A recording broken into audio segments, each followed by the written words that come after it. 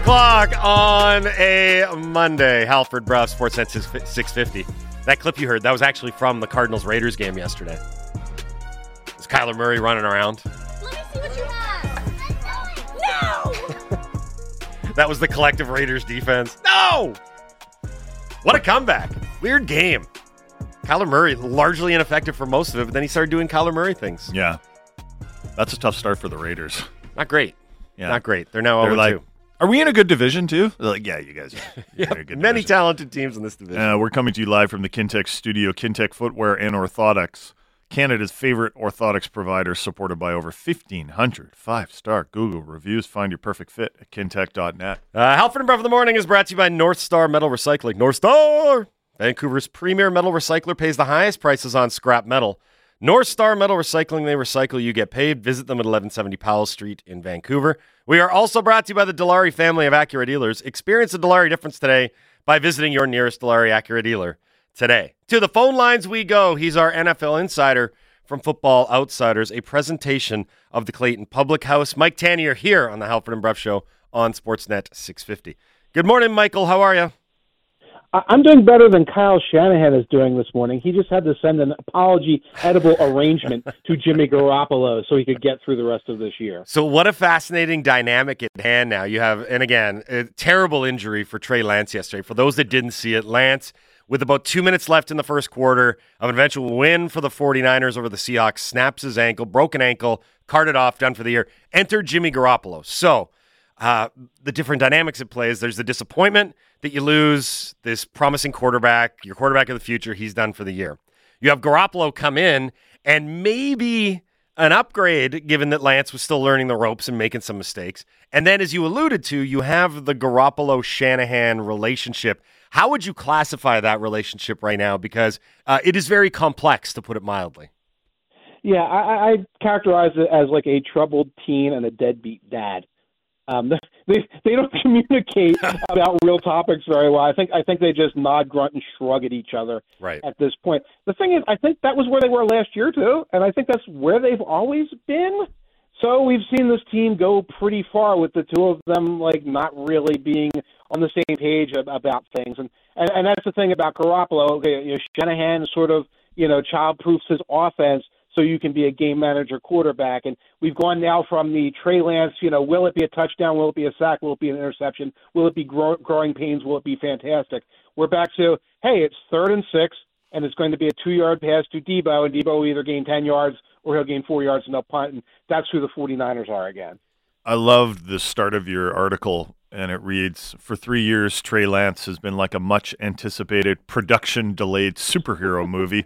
We kept seeing trailers through 2020, 2021, and 2022, but the release date kept getting pushed back. It's a funny line, a funny analogy, but I feel bad for Trey Lance. Where does this put his career? Could this be, are these types of injuries career-threatening? Not so much that the injury is career-threatening, but the dynamic of the start of his career. 1 year on the bench, getting spot starts, not being super successful in those spot starts. 1 year where we give the starting job is given to you, and then you suffer a career-ending injury. You don't have a lot of quarterbacks in modern history that their first 2 seasons are like redshirt years, a regular redshirt and a medical redshirt. I can't think of one. Aaron Rodgers is not really an example of that behind Brett Favre. This is a guy they wanted to develop more quickly. So I hope Trey Lance comes back, and I hope that the 49ers turn around and say, well, here's your starting opportunity again. But in the modern NFL, when you've traded 3 first-round picks, when there's salary cap issues, when players age and move on, et cetera, that kind of delayed gratification for a guy who costs as much as Lance to draft, it doesn't really happen, and it usually doesn't turn out well for his career. Game of the Sunday, no question. Miami 42, Baltimore 38. It was funny. I think every score in this game was like a minimum of 65 yards in length. It was crazy to watch play out in real time, which included a huge comeback by the Dolphins. So, Brough and I, came in this morning. We're like, look, we don't talk a lot of Dolphins on the show. Neither of us are huge fans, to be perfectly honest. And then you look at their start to the season, and that's one of the best in the NFL. They went and beat the Patriots in week 1, and then they had this kind of performance offensively in week 2. we're just not sure exactly what this is right now. Was this like a proof of concept game that this offense can work with Tua orchestrating it? Because, 6 passing touchdowns, nearly 500 passing yards. That's an unbelievable performance from Tua and the Dolphins offensively. Yeah, that is the concept. It's sort of the Garoppoloization of Tua. He doesn't have to be great. He doesn't have to be Josh Allen. He can be fine. If Tyreek Hill is getting open by 7 yards, and if when the defense tries to stop Tyreek Hill, Jalen Waddle is getting open frequently, and when the defense plays on its heels with 2 deep safeties or cover 4 or whatever, Tua's fine with RPOs and little short passes, and now the running game opens up, and the Dolphins can score from anywhere because they now have this combination of players. So I don't think of them as a Super Bowl team by any stretch of the imagination, but this puts all those teams in the AFC that are like, oh, we're going to dink and dunk our way to success. We're the Steelers. We're the Patriots. We're going to try, we're the Titans. Whatever. We're gonna do this like slow and steady wins the pace. There's a team out there that can just blow your doors off when everything's clicking, and you will not have an answer for it. And that's the Dolphins, and that's why they really bear watching moving forward. I have to mention real quick one of those teams that I think a lot of people had aspirations for as being the mushy middle, but a playoff caliber team. The Indianapolis Colts, and we've laughed at the Colts a lot because for 3 years in a row, it's like, is there anything more underwhelming than the start of a Colts season where you're like, that's our quarterback? We managed to pick some guy that's at the end of his career. He used to be pretty good. Yeah, he was at one point he was pretty good, and now he's a Colt. Yeah. And now you're looking at them. So week 1, just a gross tie at home against the Texans. And yesterday, I was watching the game with my buddy. He had Matt Ryan as his starting fantasy quarterback, and he looked, and he's like, Matt Ryan has -3 points for me today. And that kind of underscored how bad it was for the Colts because they got absolutely annihilated. And now you look at them, and they're like, God, you might not be a playoff team at all. You could be one of the worst teams in the AFC. Right. I don't think they're a playoff team at this point. Andrew Luck retired, 4 years ago, 5 years ago? They've been on this merry-go-round of, here's our quarterback of the year. He's somebody else's problem, and we brought him in, and we're going to fix this somehow. And Phillip Rivers was okay, but he was at the end of this line too. And then you bring in Wentz and you bring in Matt Ryan here. And all I can say about Matt Ryan is, Matt Ryan was in the Super Bowl 5 years ago, and everybody remembers him, and then he disappeared. He disappeared from the consciousness of a lot of people because the Falcons play at 1 o'clock. They lose all the time. They're on like a regional game. No one watches Falcons games. At the end of the game, Matt Ryan would have 3 touchdown passes, and 2 of them were in the fourth quarter when he trailed by 24 points. I watched all those games. Matt Ryan's done. He is toast. There's still things he can do. He's still a professional NFL quarterback. He's not the worst quarterback in the league. But he's really on the steep decline of his career, and he showed it last year, and he was showing it in 2020.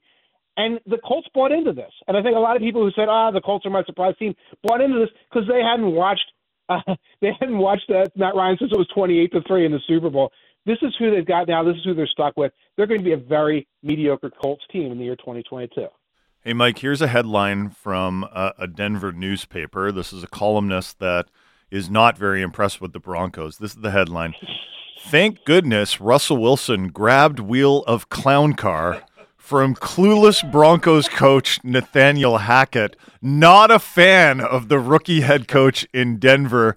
Mike and I were talking about it earlier in the show, and we were like, I wonder if the front office is having serious conversations like, hey, is there another head coach out there right now? Because this is not going well, and it's not like we have a lot of wiggle room in this very tough division.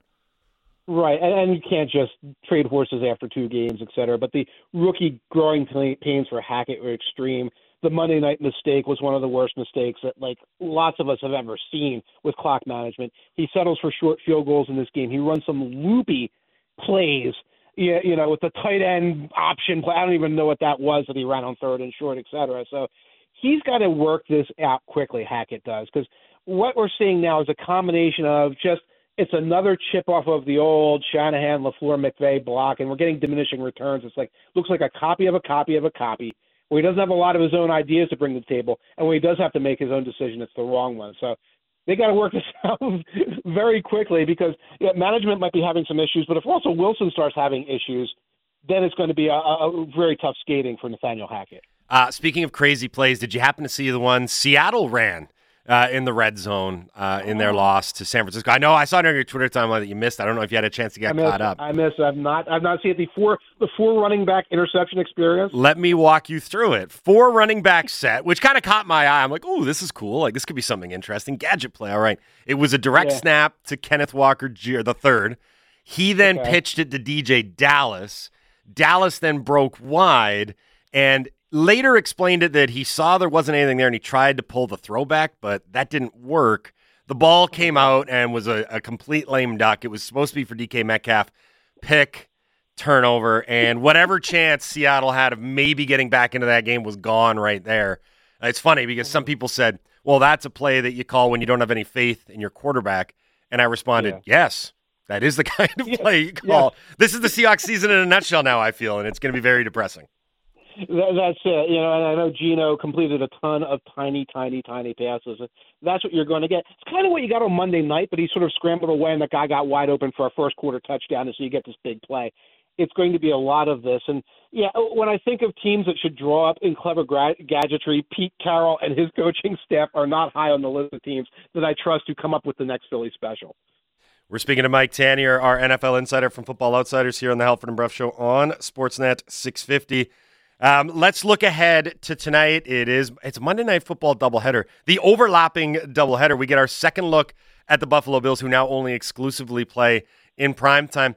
Interesting game because they've got the Titans, who suffered a bad loss to the Giants in Week 1. What are you anticipating out of this one in light of the fact that some of the other contenders in the AFC saw what Patrick Mahomes did with the Chiefs to go to 2-0. You saw what the Dolphins did to go to 2-0. What about the Bills now? I think the Bills are going to answer that. And I think the Tennessee Titans, again, are a very weak team. The entire AFC South is weak. The Jaguars are currently in first place. It tells you all you need to know. But I don't know about the spread because the spread's a little bit wide. I'm kind of erasing what we saw last year where the Bills got surprised by the Titans in a primetime game and took a loss. I think the Bills are going to roll in this one. 2 1-0 teams in the second. That's a 5:30 start our time between the Vikings and the Eagles. I admittedly did not get a chance to watch a lot of the Eagles in Week 1. There was a lot of other stuff going on. I certainly did see Justin Jefferson and to a lesser degree Kirk Cousins kind of tear up Green Bay in Week 1. So this one's intriguing to me, although I admittedly don't know a ton about Philly. Get me caught up to speed here after their Week 1 victory and what you expect on Monday Night Football. Yeah, this is a wait and see for both teams. Like the Eagles showed all the things we knew last year. We knew the Eagles last year could beat weaker opponents like the Lions. We knew Jalen Hurts could run. We saw that. We knew the team as a whole could run the ball. So we saw all the things from the Eagles we knew, and a little bit of what we needed to see. We saw a little bit of A.J. Brown. Kind of similar with the Vikings because, we know Kirk Cousins to Jefferson can rake. We know they can get to 23 points, and they know, that when Aaron Rodgers goes into one of these modes where he's ticked off as his receiver, anything can happen. So both of these teams need to demonstrate sort of the next thing. Vikings need to show that there's more to their offense, that they have a killer instinct, that they can seal the deal when they've got a lead. Eagles need to show they can be a little more conventional when they have to be on offense. So I don't have a pick in this game, but we're going to learn a lot from it when it all is said and done. Fine. I do want to get to one more thing I actually forgot about. I had it on the list, and that was Tom Brady and the Tampa Bay Buccaneers. And I'm really, really curious to try and figure out what's going on here. Everybody there seems angry in Tampa Bay. It's just this sense of Tom's grumpy, and I don't know what's going on at home, but I do wonder if that plays into it. And there was a fight yesterday, and Mike Evans got in the middle of it, and you could see him mouthing the words that anyone that goes after Brady's like, it's Tom Brady. What do you want me to do? I got to protect him. So I don't know. They've won both games. He's going to fight Giselle. Yeah, I'm like, who's next? Mike Evans? I don't know what's going on here. But they're 2-0. The defense is amazing. The offense looks very, very pedestrian at times, and Brady looks frustrated. But again, they're a 2-0 football team. I'm really curious to see what's going on here because I can't quite make heads of it yet. Well, let's see. Quarterback's going through a divorce. Mike Evans hates Marshawn Lattimore with a all-consuming passion.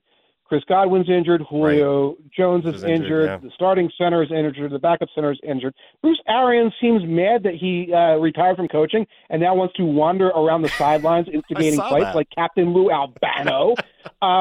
So there's a lot going on with that team. That said, they're an incredibly veteran team, talented team, Super Bowl experienced team, have multiple paths to victory, and that's what we saw. Defense can step up with all this chaos and help them deliver a win. So it's a wait-and-see situation. What I say about the Buccaneers is they look very vulnerable right now, but it's not like anyone in the NFC is stepping up and saying, hey, we're going to take the NFC from you. So they have time to sort of sort some of these melodramas out. Who is feeling worse about their season right now? The Cincinnati Bengals 0-2 or the Las Vegas Raiders 0-2? Oh, it's the Bengals. You know, Josh McDaniels can look at what's going on right now and say, hey, you know what? I inherited a team that had no first-round picks for 4 years because Mike Mayock and John Gruden had no idea what they were doing. So I'm rebuilding. We're staying close in these games. We're losing heartbreakers, but we can turn this around. Bengals have to look around and say, we're defending AFC champions. And Joe Burrow is on pace to get sacked a record 110.5 times right now. After we signed 3 veteran offensive linemen to solve this problem, they've got to be in low-key panic mode in Cincinnati about how to solve this quickly because they could ruin the franchise if they ruin Burrow. Mike, this was awesome, man. As always, thanks a lot for doing this. We really appreciate it. Enjoy the games tonight. We will do this again next Monday. You got it. Take care and enjoy your week. You too. Thanks. That's Mike Tanier, our NFL insider from Football Outsiders here on the Halford and Bruff Show. He's also our Monday morning quarterback. Brought to you by the Clayton Public House, 188th Street and 56th Ave in Surrey. Visit them online at theclaytonpub.com. So the Seahawks just had their first Seahawks game of the season where this is the team we expected them to be, right? They got real issues. They got inexperience on defense. They got a quarterback that's not the quarterback of the future.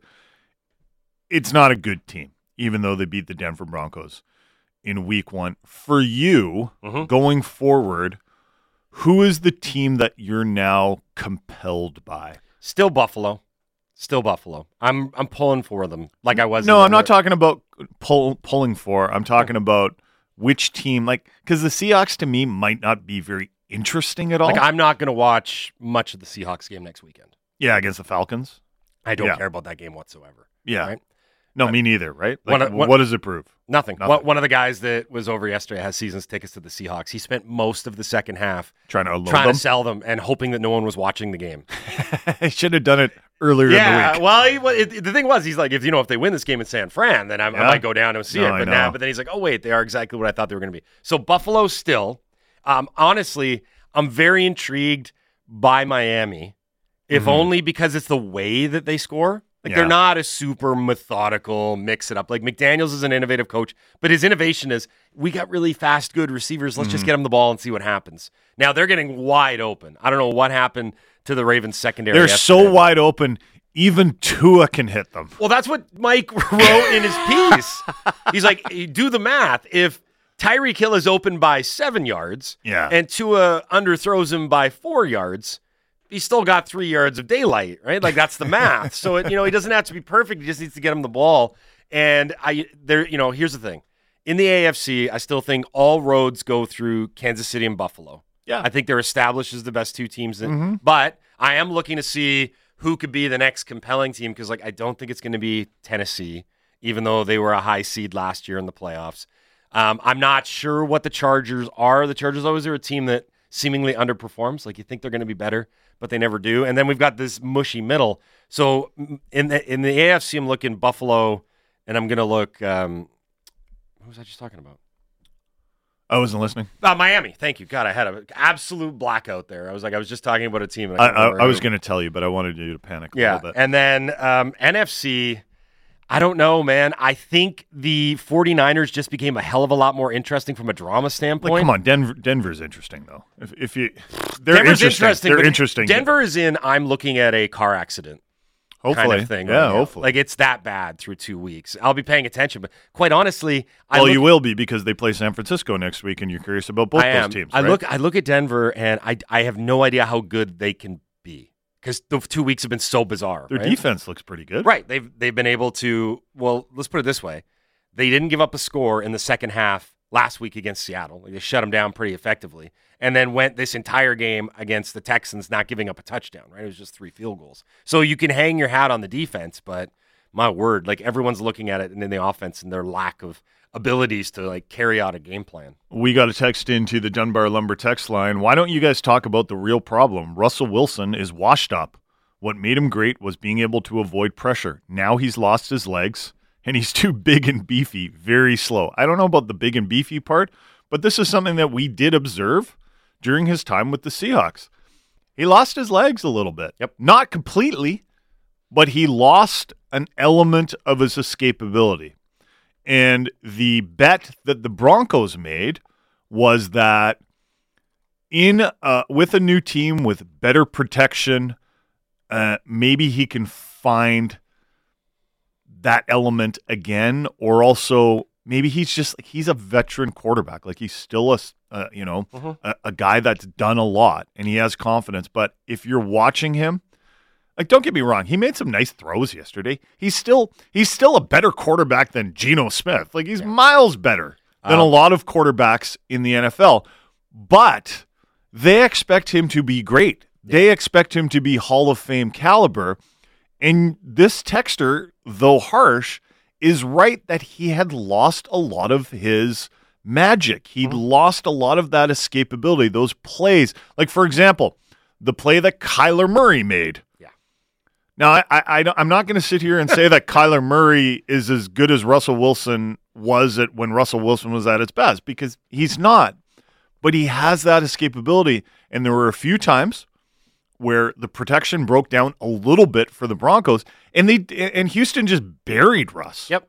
I will say, when it came time to make some plays to go and win that game, as ugly as did it it. was, Wilson did.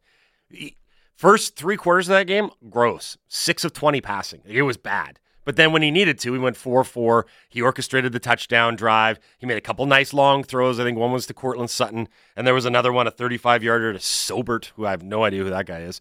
But it was like he made plays when he had to, Yeah. and they got a win against a team they should have beat. But it was ugly, man. It was gross. It was a really bad football game.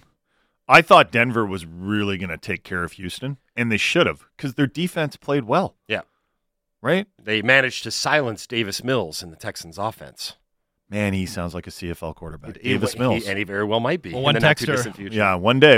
Russell Wilson would look very good in a BC Lions jersey. Oh, man. Yeah, I'm sure he'd like, guys, this is going to help my legacy.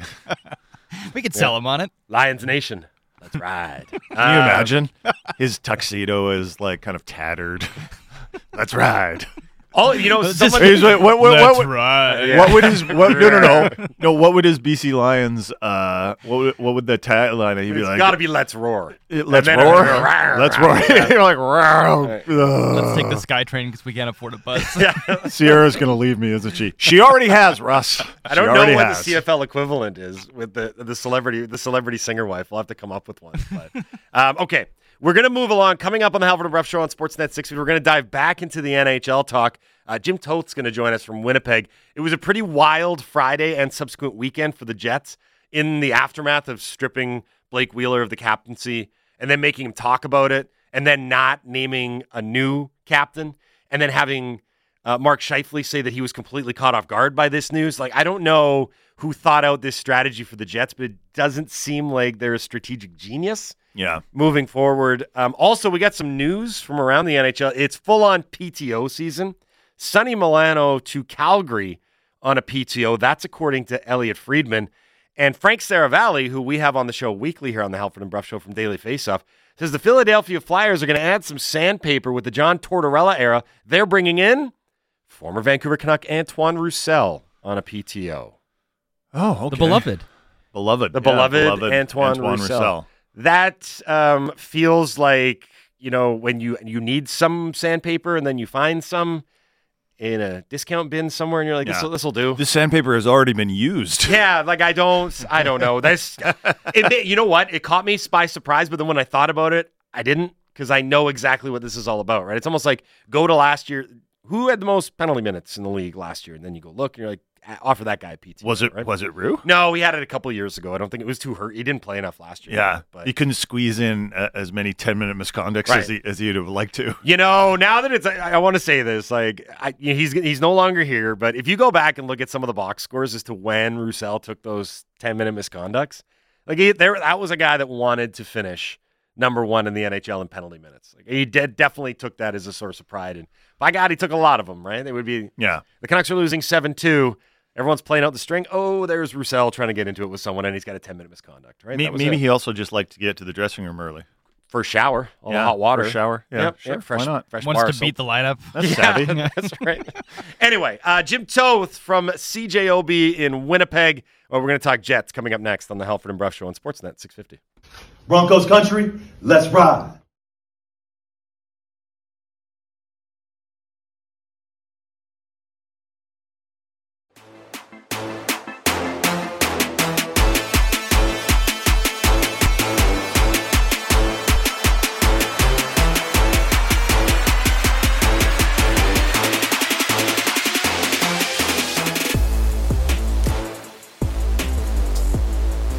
.31 on a Monday. Happy Monday, everybody. Halford Bruff, Sportsnet 650. Halford and Bruff in the morning is brought to you by North Star Metal Recycling. Vancouver's premier metal recycler pays the highest prices on scrap metal. North Star Metal Recycling. They recycle, you get paid. Visit them at 1170 Powell Street in Vancouver. Halford and Bruff in the morning is also brought to you by the Dilawri family of Acura dealers. Experience the Dilawri difference today by visiting your nearest Dilawri Acura dealer today.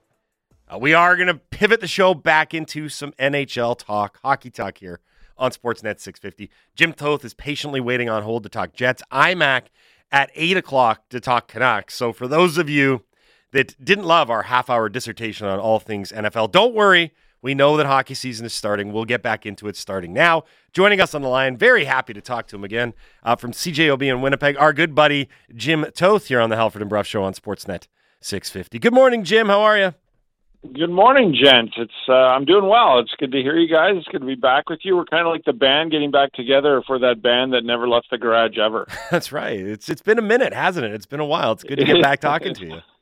It has. It's good to hear from you guys. It's good to see you doing so well, and good to be on. I appreciate it, bud. Thanks. So we wanted, when Friday happened, we're like, we got to get Jim for Monday to talk about this because this is very odd. The timing, the execution, all of it. For the listeners that don't know what we're talking about, it's removing Blake Wheeler as the captain of the team, not naming a replacement, then getting Wheeler to go up there and talk to the media about it, having Rick Bowness kind of explain it, and then everyone kind of saying, well, what happens next? And I'm not really 100% sure. Are you sure what happens now that this move has been made? Well, I don't know when and if, but it sounds like it's the beginning of the end for Blake Wheeler as a Winnipeg Jet. And I would, that's just what I'm reading from it. You know, guys, to be honest with you, the way this offseason has gone and everything we heard from key Jet players, including Blake Wheeler, but some other members who usually don't talk about the room or what's going on or the dissatisfaction amongst each other, like Kyle Connor and Nick Ehlers and Paul Stastny, especially, who is very close with Blake Wheeler, and they their families are close, and he's one of the reasons why Paul Stastny kept standing here. Some of his comments during the last couple of weeks of the seasons about not everybody being on the same page and pulling in the same direction. I mean, it was clear to me going into the offseason that they needed some changes and possibly in the core and the leadership group.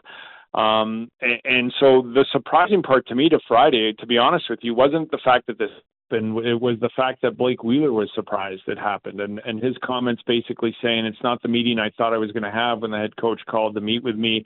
But he said, you know, I don't need an A or a C. To me, they need to go in a different direction. We've seen this before with the Joe Thorntons and the Dustin Browns, and more specifically, Modano. I remember saying, I just don't want the responsibility, and I want to just focus and enjoy playing hockey of being the captain. That's not the case here. Blake, over the past couple of off seasons, has spoken even about the Patrick Laine trade and some other things that, you know, he takes it very seriously. And at some points, I think 2 off seasons ago, he came back to training camp saying he's going to adjust the way he is a captain, because he said he would take it home too often when guys weren't happy or the team wasn't doing well and it was affecting his family life. So I was just taken aback by, with everything that had gone on, that Blake was surprised this had happened, because the two sides did talk about potentially moving on from each other, and they seemed to agree with that. And the Jets, you know, looked into that in the off season. So, but maybe that doesn't mean that he didn't think he wouldn't be captain. So the most surprising part to me, and the bizarre part, was just how surprised Blake was about it. Hey, Jim, here in Vancouver, we were a little bit surprised that the Canucks didn't make some more moves in the offseason. Now, it's a flat cap, and Canucks management has acknowledged that it was just hard to make trades, and contracts that weren't great were expensive to move out, and they said, listen, we just didn't want to pay the price to move out some of those contracts. I'm wondering if it's a similar sentiment in Winnipeg, in that people expected some changes, maybe a core player or two moved out, and yet the team looks pretty similar. Yeah, no, it's been the topic of the summer for the Winnipeg Jets. And as we get closer and closer to training camp, which starts this week, all we keep hearing from fans is nothing will change. Like, nothing's changed. Nothing's changed. Why do you think they'll be better? And I do think they will be better. This is still a playoff roster, in my opinion. I just think that a coaching change, the defensive prowess, because defensive hockey has always plagued this team for years, and what Rick Bowness can bring to it, I think is good. I also want to throw in like the Brad Lauers that they've been added to the coaching staff. Scott Arniel is a huge add, I think, because although a lot of Jets fans, think that that's just because he's a former Jet and his connections to the organization, but he's a highly sought after associate head coach or associate assistant coach. And so I like the direction they went there. But I just think you can throw this team, if you can fix what was wrong in the room last year, I think you can throw them on the ice and you'll be better. How much better is yet to be seen. But I just think, and a lot of fans don't. A lot of fans here think that this core needs to be changed. And a lot of fans think that there's something wrong with this team, that they needed and wanted a lot of changes.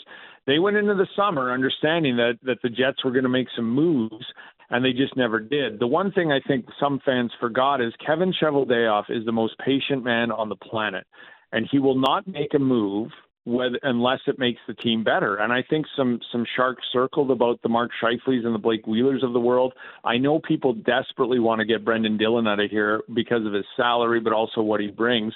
And the Jets just won't make a move, or Cheveldayoff won't, until it makes the team better. And I think that's what's happened this offseason. I think they looked at moving Blake.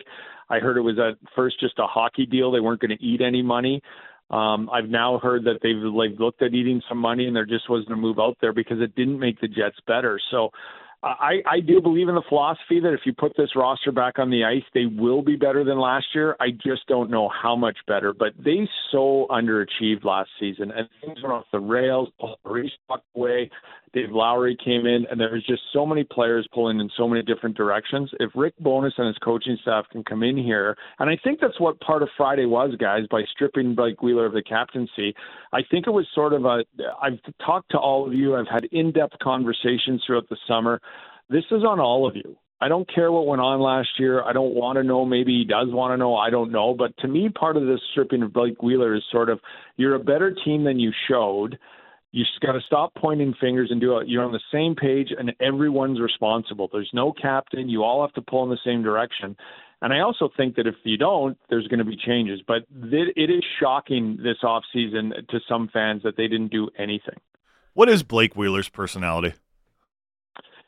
Well, he's an A personality, and I've always gotten along with Blake, but that's not my job to get along with guys. But I mean that because he can be abrupt, he can be rude. He will stare you down and be very, very curt and short with you when asking about the team or asking questions. I mean, there's probably a highlight reel of audio of him, shooting back at reporters. But the bottom line, when it comes down to it, guys, is he cares. He desperately wants to win a Stanley Cup, and he desperately wants to do it here in Winnipeg. He took great pride in being the captain of the Winnipeg Jets. And but he is that guy that can be abrupt. He's all in. He's 100 miles an hour all the time. And I think that that's part of his personality that might rub a Patrick Laine or maybe some other guys that like Dustin Byfuglien. And I know they're friends. They went to each other's weddings. But there was some animosity there that I think Dustin was a guy that just liked playing hockey. It was fun and didn't take it as life and death. Blake takes it very, very seriously. So I think that's part of the part that surprised me about Friday to him was I don't know if he notices it, and it's my just personal view covering the team. I don't know him personally. Is I think it was a burden to him. I think that he might just have a really good season this year if he's not, so heavily involved in the intricacies of the room and who's playing hard and who isn't, and just maybe takes a step back and just enjoys playing hockey again. The thing that stood out to me about Blake is I just don't think he enjoyed playing hockey very much the past 2 years, given the way when the team struggles, Blake wears it hard. and it affects him, and it affects his personality, and it especially affects his personality with the media when they have questions about why the team's not playing well. So I don't know if I wrapped it up what he's like, but that's kind of what he's like. That being said, if you know what you're talking about and you have, some great questions for him, he'll talk and he likes to talk hockey. But the big thing is he cares. Like, I remember guys when they didn't make the playoffs for 3 or 4 years and he had just become more of a consistent player and scorer, getting in the 60-point range. And it was in February, and we was in a post-game scrum with him, and he couldn't stop swearing. That's how frustrated he was. And he said, if I knew, I would tell you, and if we could figure it out, we would. Nobody likes losing and stuff. And I'm like, you're a rebuilding team. You're trying to do some things here. It's only February, and yet he's that upset about it. And I've seen Blake several times after scrums or the next day tap me or somebody else on the shoulder and say, hey, I get what you were trying to say there, but I didn't like the questioning or something like that. So I just think he's really intense and takes the game in a way that maybe some other players don't. And I think that's maybe what rubs some people the wrong way. But to me, as long as you bring it every night and on the ice, I have no problem with that. But I know, obviously, I'm not in that room. I don't play with him. And I also, haven't dealt with him in the media for a couple of years now. But he's just very intense and wants to win. I don't want to compare the Jets to the Canucks at every turn here, but the All-Canadian Division season for the Canucks really caused some strife. And last season, at the beginning of the season, felt like a lot of that was still there. A lot of the unhappiness around the team was still there. The Canucks fired Travis Green, and they fired management, and they brought in Bruce Boudreau, and Bruce Boudreau was kind of a breath of fresh air for the Canucks.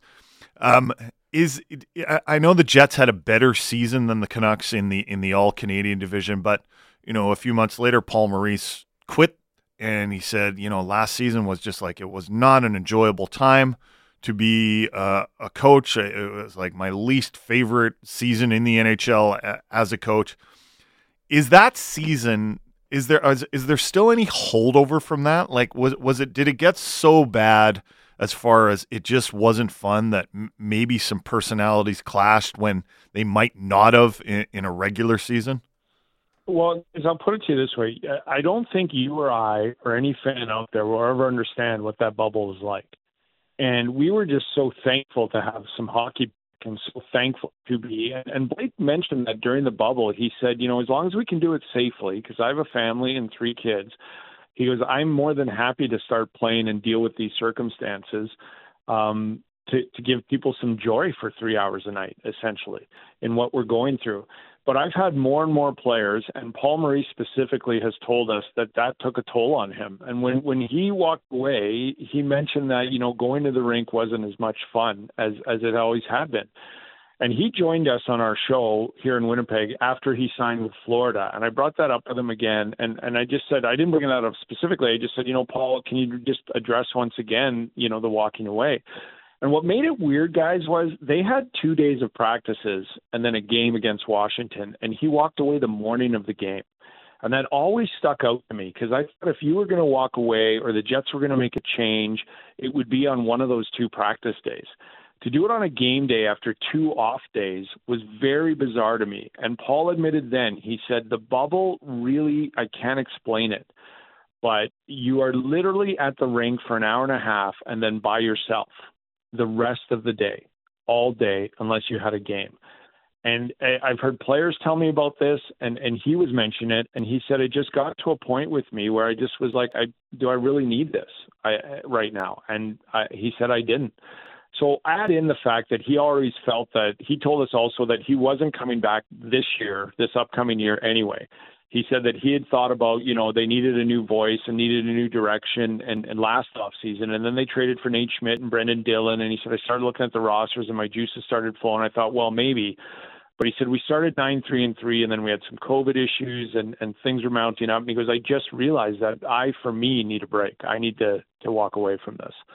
And so that's what he told us. And I equate that a lot that I'll never understand what that was like because from a distance, I just loved every aspect of it. We got to cover hockey again. We got to see hockey again. But I think it affected everybody differently, much like the pandemic affected all of us differently, not just hockey players. But to them specifically, I think it did. And I think maybe when you're isolated or maybe when you're just isolated together, relationships change and things become more bizarre. It's no different than I think our own private lives. If you're all of a sudden spending 24/7 of a year in the same house with our spouses that we probably love and adore, the relationships change. And I think it did change a lot of hockey teams. We're speaking to Jim Toth from CJOB in Winnipeg here on the Halford and Bruff Show on Sportsnet 650. I want to ask about two guys and their role in all of this, in this dynamic, and what the future has in store for them. Mark Scheifele and Pierre-Luc Dubois. Let's begin with Scheifele. What comes next for him?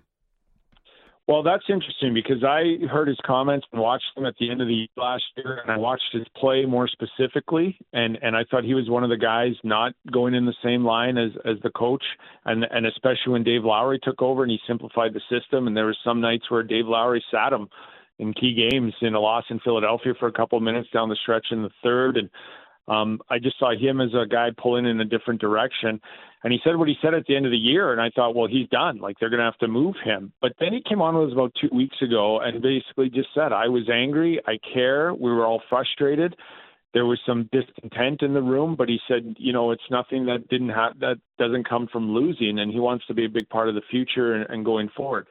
The bottom line to me, guys, is he's going to be an unrestricted free agent in 2 years, and he's going to want some big money. He is on a sweetheart of a deal, like Nathan McKinnon, of $6 million a year, and I just don't know if the Jets can afford it. So even though I kind of believed him when he joined us about how much he wants to be here and win right now, I don't know the future is past the 2 years when he heads into unrestricted free agency. So I honestly don't know. I think just like Blake Wheeler, if there's a hockey deal out there that makes the Winnipeg Jets better, and I was told over 20 teams were interested in the offseason, given the comments he had, unless it makes the team better, I don't think there's going to be a deal. But I do think that they'd be willing to make one, considering 2 years from now he's an unrestricted free agent, and the fact that they would like to change that core, and he could be one of those pieces they want to change. Well, you set the table nicely here for what might be the answer for the next guy. What's next for Pierre-Luc Dubois?